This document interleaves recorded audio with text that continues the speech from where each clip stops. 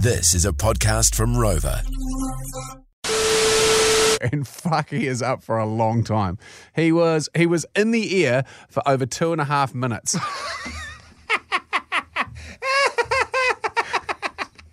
What are you, fucking Mary Poppins? Oh, worse than Mary Poppins. It is absolutely unbelievable.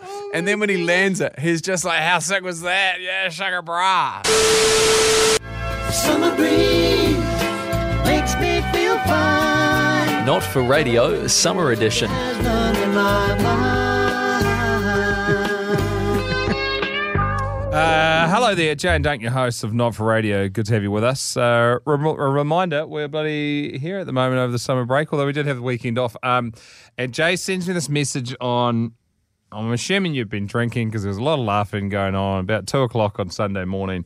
And Jay's pissing himself laughing because he's found something that we were chatting about on the Not for Radio podcast on Friday, which is, I was sort of asking the question, we had a short ball story from a bloke that come unstuck and snapped his tib and fib in half when he was doing some kite surfing. Yeah. And I was sort of saying, how much control do you have when you're kite surfing? And Jay said quite a bit, you know, like unless you get double pump, which is when you get to the top of your jump and you're at the top of your arc and you get another big fucking gust of wind and it just sends you into the stratosphere. And we were chatting about this bloke that's on this Instagram account called Kook Slams. If you don't follow it, very funny. And we both remember specifically this bloke that got picked up and he went fucking high, and we were saying maybe like 30 stories, and you're calling high. Oh, mate, no. It is legit. So this bloke in Egypt was kite surfing in this lagoon, and he just basically sailed off into the sky, and he went up 150 meters, and then basically had to cut wind to get down, which is like basically pulling the handle as hard as you can, just depowering your kite, which also puts you into like a crazy death spin. And he managed to get down, and the whole thing shot off like a chesty GoPro, and fuck, he is up for a long time. He was in the air for over 2.5 minutes.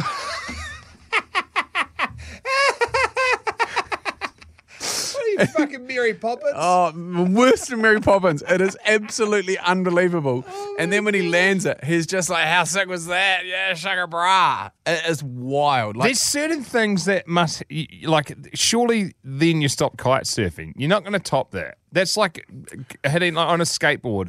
One of those fucking moves that you used to like combo together on Tony Hawk's skateboarding, and it'll be worth 30,000 points or whatever. yeah. And like you can't clock that. There's no point turning up again. It's like the blokes before Christmas in New Zealand that caught a 464 kilo marlin. Yeah. You're not going marlin fishing No, again what's because the everything point? else is going to be like a fucking tadpole compared to that thing. And the thing was so girthy.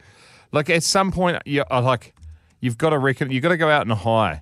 Yeah. Otherwise, you'll be talking about that time that we went 150 metres high and stayed up in the air for 2.5 minutes, and every cunt will think you're full of shit. If you cannot believe this until you see the footage. He is so high, and because there's somebody filming it from the beach, you can see the relativity. So as an example, your kite lines are about 20 meters long. So the lines that go from your body and the harness and your handle to the kite are about 20 meters long, give or take, depending on what sort of kite you're running.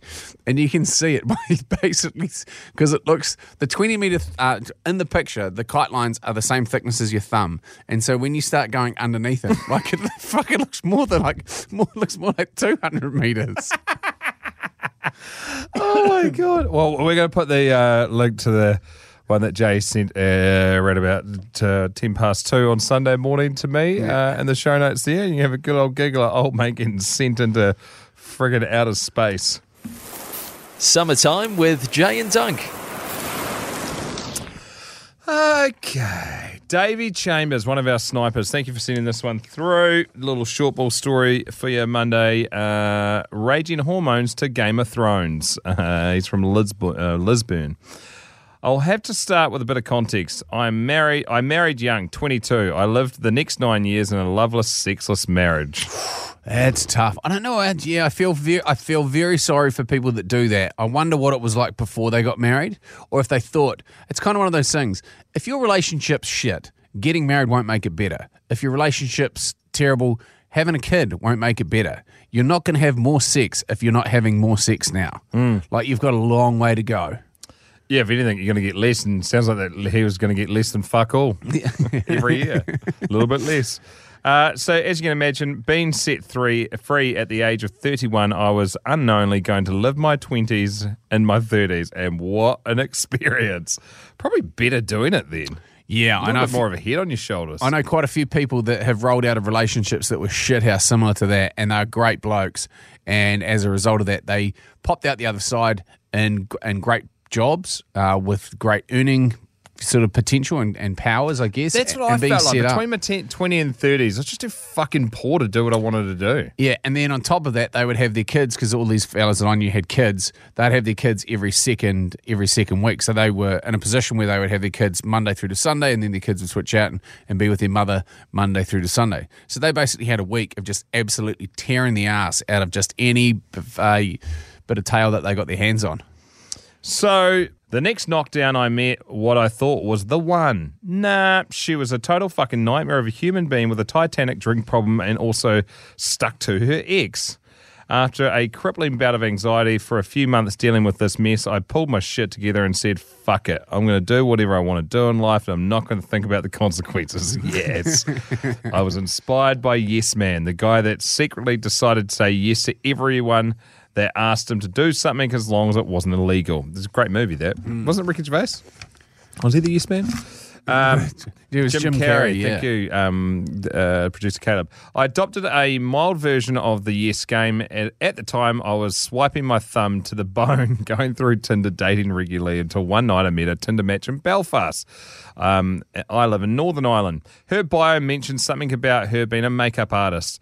When I asked, she told me she was one of the crew of makeup artists that were involved with the filming of Game of Thrones for the last episode of the last series. At this point, I was totally oblivious to Game of Thrones and hadn't watched a single episode. Anyway, she said they were gearing up for a big battle scene, which I now know was the storming of King's Landing. Fucking hectic episode that.